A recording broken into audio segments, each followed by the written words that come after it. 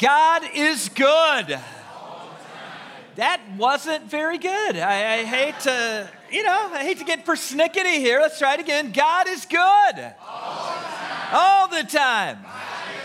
Hey, welcome everybody. Welcome to those of you who join us online each week, and welcome to our CM campus. 20 years ago, I would have described myself as a night owl.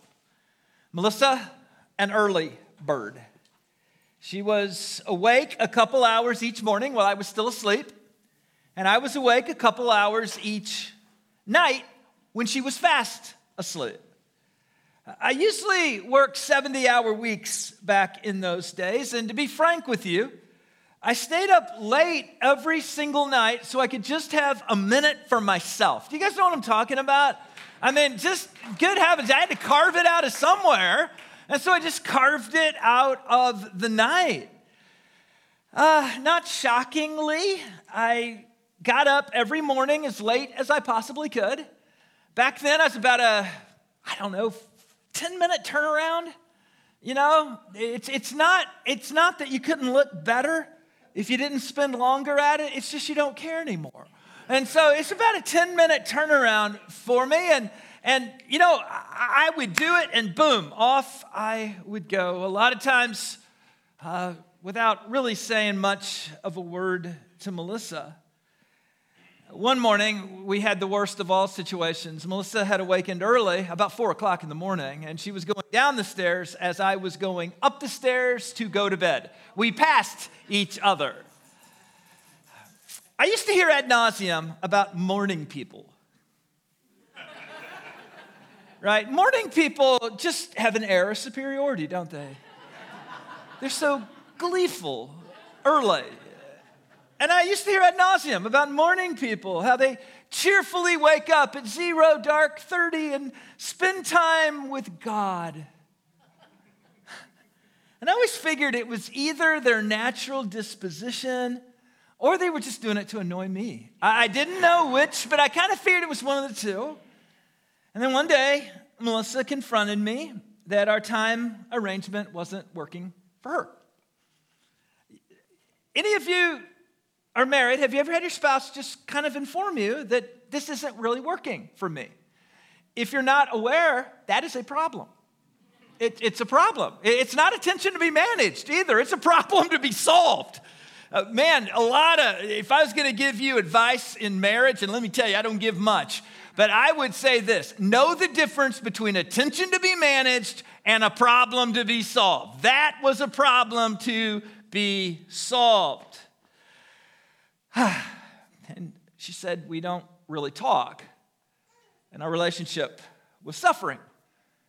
And I possibly didn't notice, because I guess our relationship was suffering.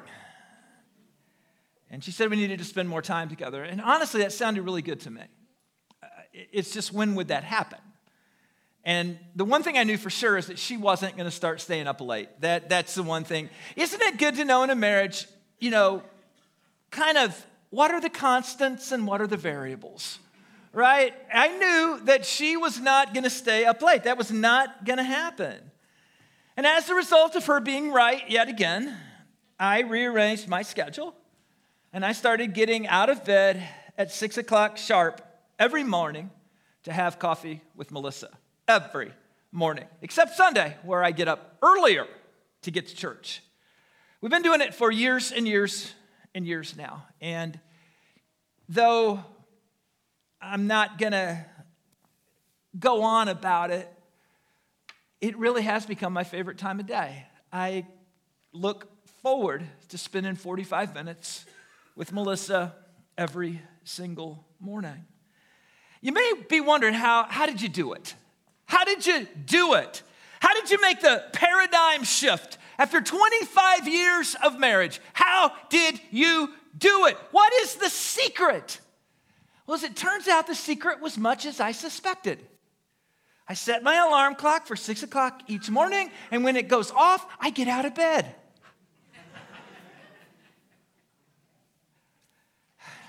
And guess what happened? Once I started doing this, everything else adjusted. I was tired earlier. all of the sudden. And everything else adjusted. If you hear nothing else tonight, I'll give you a little life lesson. If you do the important things and put them first, everything else in your life will adjust to them. But if you don't put the important things first, you'll never get around to them.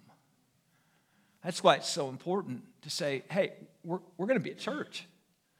We're going to be at church. This is an important thing. You say, well, I don't have time to go to church. No one has time to go to church. We just come to church because it's important to us. And then you build other things around that. So build the big stuff in. Everything else will form around it. These days, I really go to bed early. It's embarrassing sometimes. I dread the time changing. I mean, anybody else ever been watching Lester Holt and wonder how you're going to stay awake until 6 o'clock? I mean, that happens to me on occasion. It happens. I couldn't sleep in these days if I wanted to. I have completely readjusted. My body is completely readjusted based on priorities. I guess the secret wasn't much of a secret after all. I just needed to live into it. Paul is widely considered the greatest Christian evangelist in the history of the world. In Acts 7 and 8, we meet a zealous Pharisee named Saul, who saw the Christian movement as a threat to Judaism, and he began systematically persecuting Christians. He was a blight to the Christian church. The shift began when God prompted a man named Ananias to meet Paul in Damascus on Straight Street. And he said, you pray for his healing. And Ananias protested the ping. Have you ever gotten a ping from the Lord and you asked for a second opinion? Ananias, God said, Ananias, there's a guy named Saul. He's going to be on Straight Street. You go meet him. He's going to be blind, and you lay hands on him and healing. And Ananias goes, I know who Saul is. And God, no offense, but why would I want to do that? Why would I want to do that? He'll just unleash his fury on us all over again. Lord, why would I want to do that? And then God assures Ananias of two things in verse 16 and 15 and 16. First of all, God was going to use Saul to reach the Gentiles. You talk about a long shot. You're going to take the most zealous Jew ever, and that person is going to reach the Gentiles? And the second promise was that Saul would pay a dear price for being used by God. Both prophecies were fulfilled. In chapter 9, Saul converts. He changes his game. He changes his name. And he morphs into a uniquely equipped apostle who effectively took the good news to his world. I was thinking a lot about Paul this week. Paul is born up in Tarsus, which is up north of Damascus. He's wealthy, enfranchised. We know that because he is Jewish, but he's a Roman citizen. You have to buy those. They were unbelievably expensive. So Saul, really, this whole God thing kept making his life get more complicated. I mean, he could have just stayed up in Tarsus and been a rich guy. You know, a little uptight, but a rich guy. But no, he goes down to Jerusalem and he studies at the feet of Gamaliel, the greatest teacher of their day. And he becomes a fixture in the temple establishment. And then the Christians arise and he becomes a zealot. He's protecting the true faith. And then God knocks him off his high horse, somewhat literally, and blinds him. And then he's healed. And then God does these prophecies over him. And with every ping that Saul says yes to, his life just gets harder and harder and harder. We have this idea that if God pings us, our lives are going to get easier and easier and easier. I hate to tell you this, and I'm sorry if you heard it here first, but there's really no biblical precedent for that. When God calls us, our lives get more difficult. They get more challenging, and that's exactly what happened to Saul, who became Paul. Paul left a successful life to become a persecuted follower of Jesus Christ. There were only two things in it for him: suffering and glory. When we adopted our second rescue dog, she was about 3 years old. She's part Mastiff and part Boxer. And there are times that she needs a rescue dog herself. She just kind of needs a support dog herself. Well, you don't really know this when you get them. And Melissa named her Coco. And I call her Coke or Coker or Coca-Cola because I'm never inclined to call the people close to me by their correct names. Never. When Coke met Buff, also not Buff's correct name, they nearly tore each other apart. I mean, it was bad. It was really bad. I didn't think, but Buff's like 12. I didn't think she had that kind of energy. But let me tell you, they nearly tore each other apart. Well, when they finally got to where they could tolerate each other, Coke began to display a cacophony of physical issues that rendered her more expensive in 2 weeks than Buff had been in 3 years. I mean, Coke was costing us serious money. If your kids aren't sure what to do, be a veterinarian. Seriously, be a veterinarian. It's awesome. So one day, Melissa got back from the vet, and she said, I'm going to the vet. And she got it back, and I said, how much did it cost? Because I know how much vets cost because we had a dog when I was a child. $25. I know how much vets cost. She said, $250. I said, they totaled the dog. They just totaled the dog. And then she told me, well, she has a follow-up appointment. And it's going to be another $250. I said, why don't we just buy a car? Good night. So in the aftermath of this, I sat down and I just looked at Coke. I just got right down there and I just stared at her right in the face. I looked at Coke. And then I looked at Melissa. And then I looked back at Coke. And then I looked back at Melissa. And I took a deep breath. And I said, Coke is in. She's in. So you do whatever you need to do. But she is in. Coke's part of our family now. And that being said, we still have work to do. We still have work to do. We're having a big event with our closest friends over the weekend. Family from across the state that been our best friends for 30 years. Their kids grew up with our kids, and we're having everybody over. Buff gets to stay. Coco gets boarded because Coco has some work to do. But she's in. She's in. Let's take a look at Paul's world, because I want to give you an idea of where we are with ancient Colossae. Here's Jerusalem. You do not want to be there right now.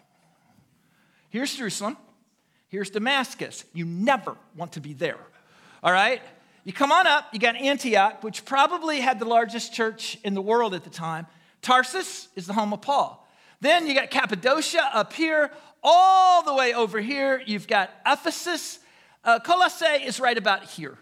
It's right about here. You got Pergamum on up, but Colossae is a little south and a bit east of Ephesus. This is where this is taking place. With introductory remarks concerning Colossae and the sufficiency of Christ for salvation concluded, Paul is going to kind of reintroduce himself before he pushes any further down the trail. Paul realizes he's kind of on a razor's edge here. These people don't know him, and he's got a corrective message for them. And he knows he's on a bit of a razor's edge, because there's a question that he'd have to ask. Why would they care what I have to say? Why would they care? And Paul's working with this. So he kind of reintroduces himself just a little bit, but he's been so careful with the letter so far. And I think it's a really good lesson to us. It's always a good idea to celebrate and affirm before you correct.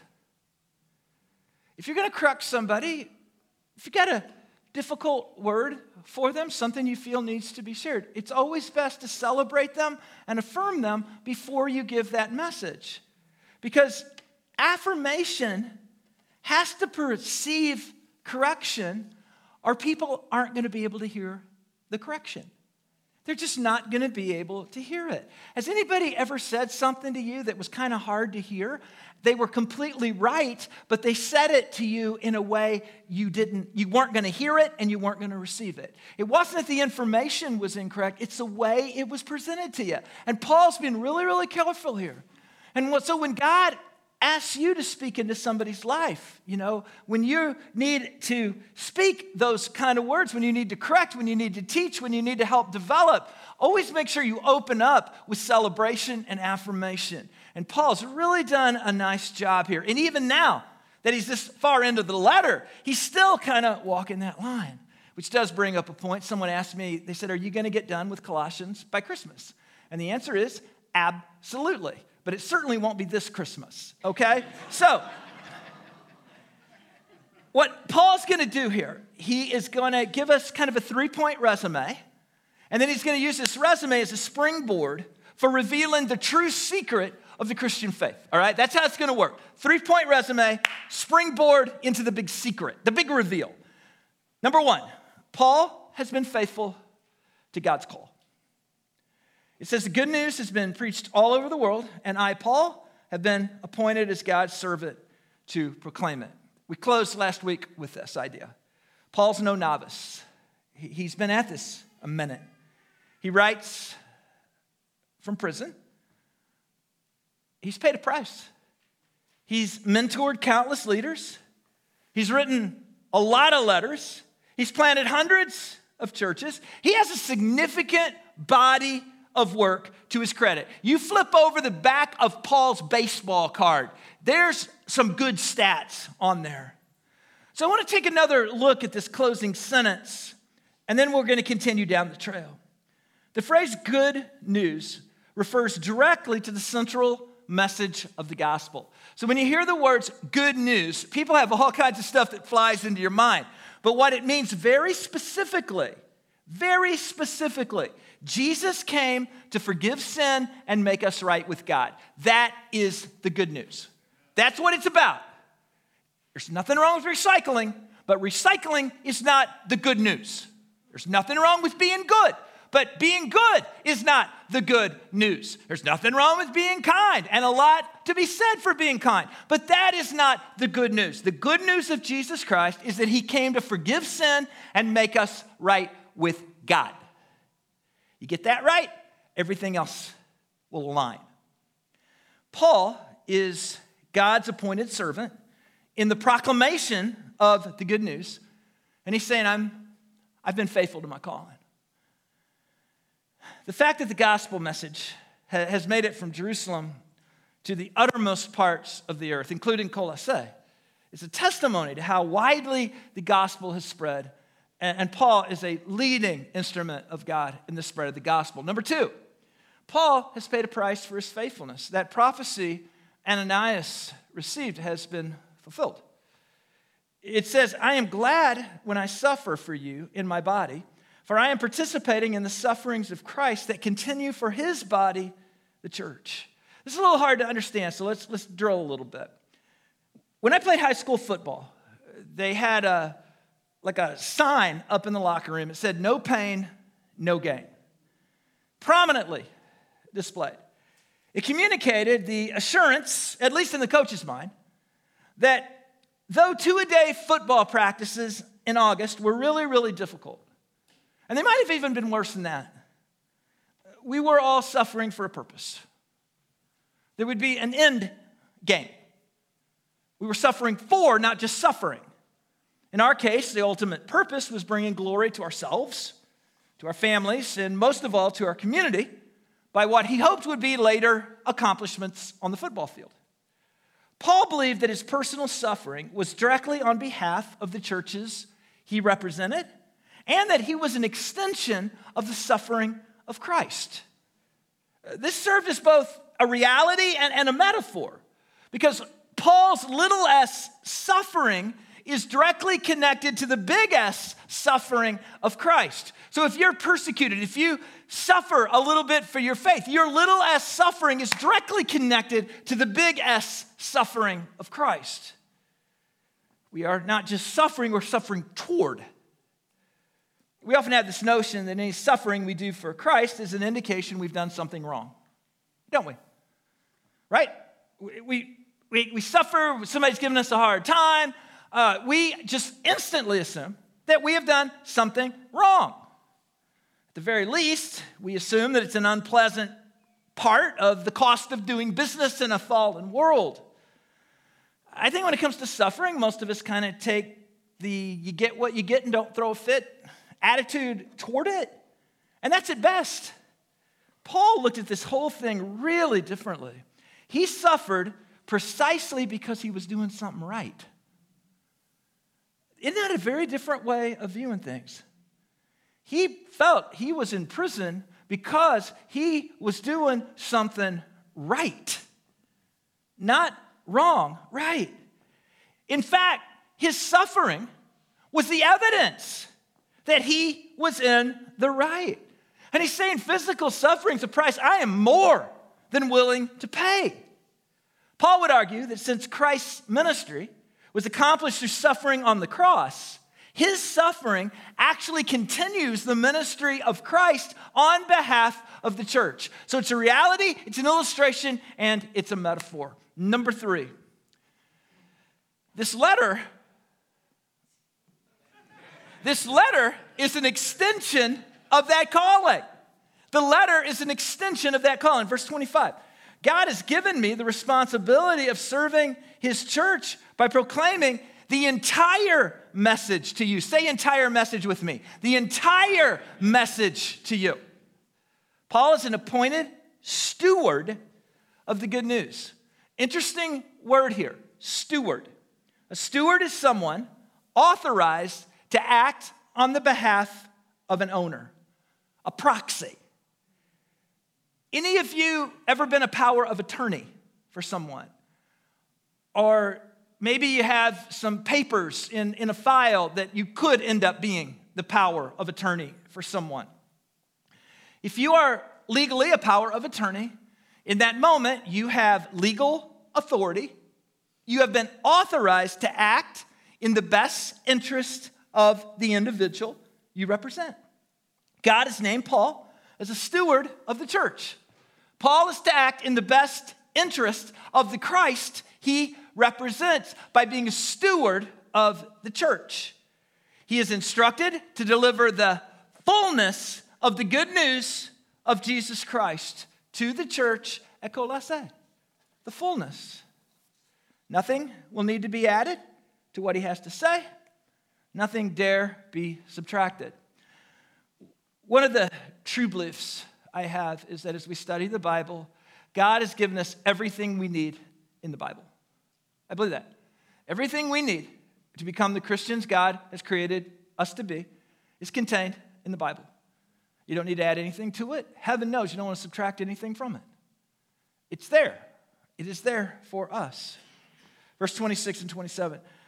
This message was kept secret for centuries and generations past, but has now been revealed to God's secret, or to God's people.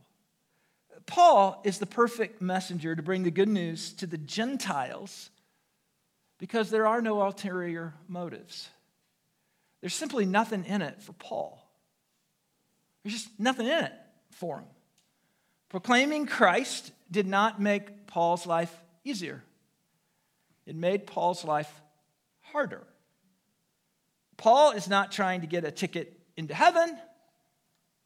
He was a strict Pharisee. He already had one. In his understanding, he wouldn't have been near the front of the line. He would have been kind of at the front of the line. He was a strict, zealous Pharisee protecting the true faith. He would have been at the front of the line. He's not taking the gospel to the Gentiles, trying to get a ticket into heaven. He's already got one.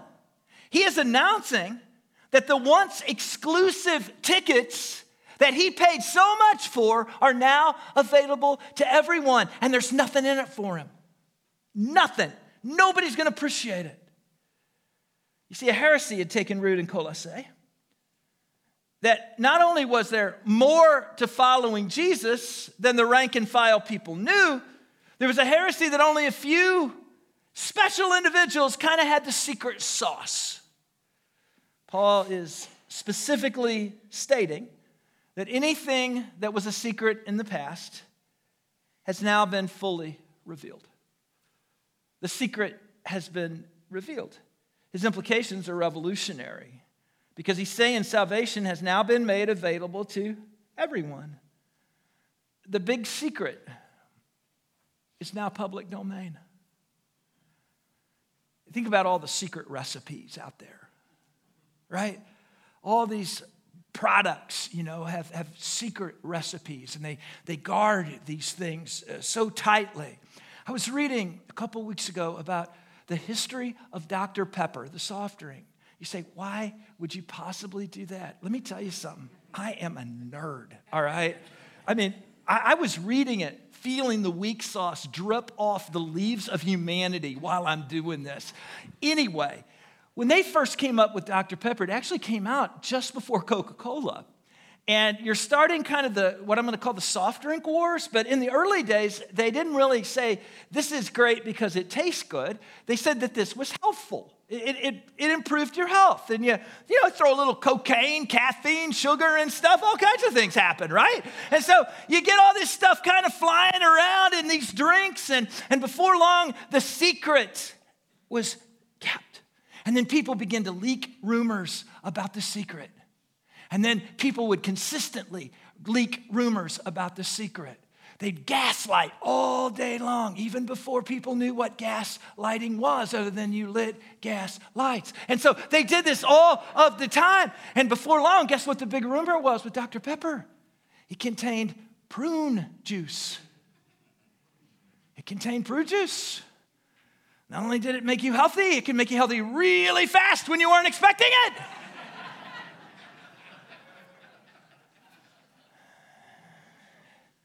The secret. Paul's saying the secret held by the prophets, secret of the Old Testament has now been revealed. It's now been revealed. The secret, hidden, guarded for centuries, is now public domain. It's accessible to everyone. For God wanted them to know that the riches and glory of Christ are for you Gentiles too. I cannot tell you how revolutionary this statement was. I cannot tell you how revolutionary this statement was. When I was a kid, we used to sing a hymn called He Included Me. Does anybody ever hear that hymn? Maybe I dreamed it. So we used to sing this hymn called He Included Me. And it said, and when the Lord said whosoever, He included me. And it was a hymn of celebration that we Gentiles got dealt in. We were the rescue dogs. And Jesus looked at us, he goes, you're in. You're in. We got some work to do, but you're in. He included us. To drive his point home, Paul points out that in the past, yes, salvation belonged exclusively to the Jews. They were the special recipients of the relationship with God promised to the descendants of Abraham. But that was not the whole of God's plan of salvation. It was only the beginning. The Old Testament doesn't give us the whole plan. It just gives us the beginning of the plan. And so Paul's not saying the Jews have the wrong plan. He's saying they didn't have the whole plan. God's intention from the start was to bring salvation to Jews and Gentiles alike. The ancient prophets spoke of this reality, and now the big secret is revealed. It's like all those house shows, right? You see all those house shows on the channels where they go into a house and everything looks terrible, and then they fix it up, right? Like all in 30 minutes, and they fix it up. And then they have the big reveal. The big reveal. It's kind of, yeah. So this is kind of, drum roll please. The big reveal. What is the big secret? What is the big secret? Here you go. Here you go. And this is the secret. Christ lives in you. That's the secret. Christ lives in you. Jesus does not just live in heaven.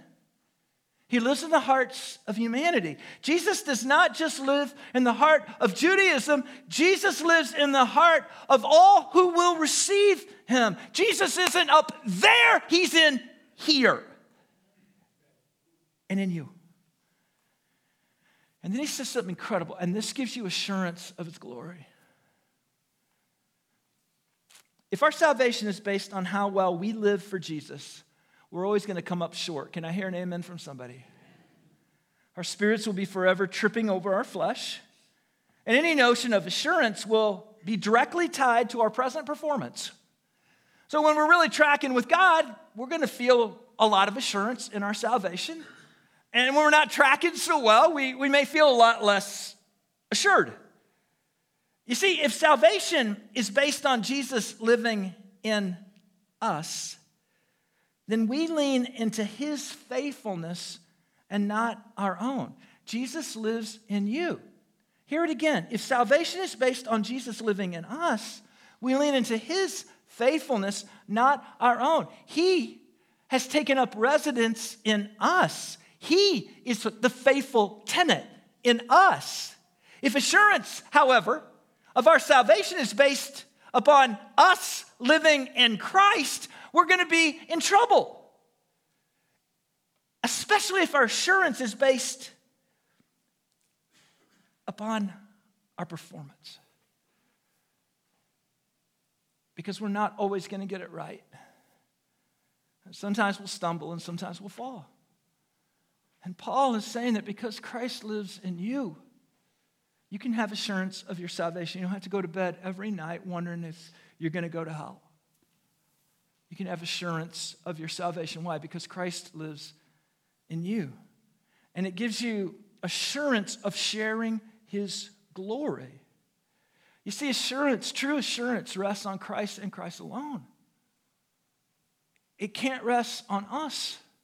It rests on Christ. Verse 28. So we tell others about Christ, warning everyone and teaching everyone with all the wisdom God has given us. I think this single sentence is really, really powerful. It gives us 4 steps to being an effective church. So here's what we got to do. We got to get people saved. So that's what the 500 is all about. On your way out, there are some packets. These are kind of reloads, refills for you, right? They're refills, and they got some things that are coming up. Grab a packet. But the first thing we got to do is we got to get people saved. The second thing we got to do is once people get saved, we got to keep them on the right path. Third thing we got to do is we've got to instruct young Christians in how to become mature Christians. And then finally, we just got to do it all over again. So let's kind of break this down. We got to do evangelism, invite people to church, invite people to Jesus. Then we have to prophetically say to them, this is how you stay on the trail. This is how you do this for the long haul. Then we have to teach people to become mature Christians. We can put that 2 ways. We have to teach people to abide in Christ. We have to teach people how to mature in Christ. And then finally, we just got to repeat. Evangelism, prophecy, teaching. That is the cycle that Paul gives us. To what ends? I think it's a great question. We do this to what ends? That we may be presented to God in the fullness of Christian maturity. Paul writes because he wants the Christians in Colossae to be fully ready to meet Christ when the time comes. He says we want to present them to God perfect in their relationship with Christ. The Greek word translated perfect means fully mature. As Christian people evangelize, prophesy, and teach the word, relationships are formed, sculpted, shaped, and perfected. Paul's endgame is to present the Colossians to God with their relationship with Christ fully developed. My aim as your pastor is to present the people of Christ Church to God with their relationships fully developed. And the only way I know to do that is to teach the Word of God, verse by verse, and precept by precept, and principle by principle. It's the only way I know to build this thing is to do it God's way. And God's way is a little slower. You know, you can build something fast or you can build it well. And I want to build this well because I want you to be ready to meet God. That is my heart's desire. It's my call. It's my passion is to have you ready to meet God. Some of you may get really bad news this week. I want to have you ready to meet that bad news head on. Some of you may get really great news this week. I want to have you ready to praise and give glory to God. When it comes time for us to leave this earth, or if Jesus shows up and just boom, we got that rolling out of nowhere. Man, I want to have you ready to meet Christ. That's the end game, that when it's time to stand before God, we are ready. That is the end game. So there's a little bit of a sign on this. No pain, no gain. We put the time in now, so we'll be ready then.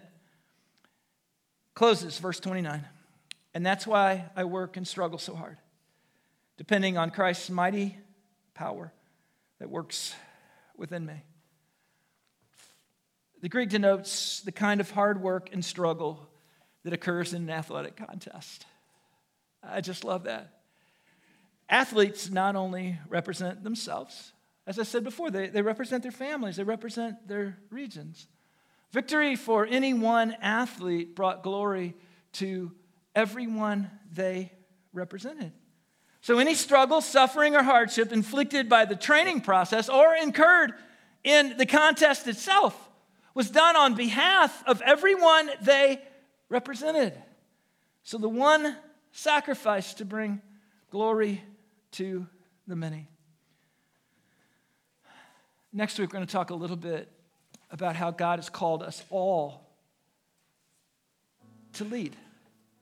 Next week, we're going to talk a little bit about how God has called us all, not just to make sure we're ready to receive Christ and we're prepared to stand before God, but how can we help other people get ready? Just as perhaps God has used people to touch your life, how might God use you to touch the lives of others? We are the many. Christ is the one. We're in. We're in. Even though we cost a lot at the vet, possibly even occasionally poop on the floor, we're in. We're in. But there's still work to do. In every single one of us, there's still work to do. And that's okay. It's okay. It's okay that there's still work to do. Because that's why we have the church. And that's why we have each other. You see, the big secret isn't such a secret after all.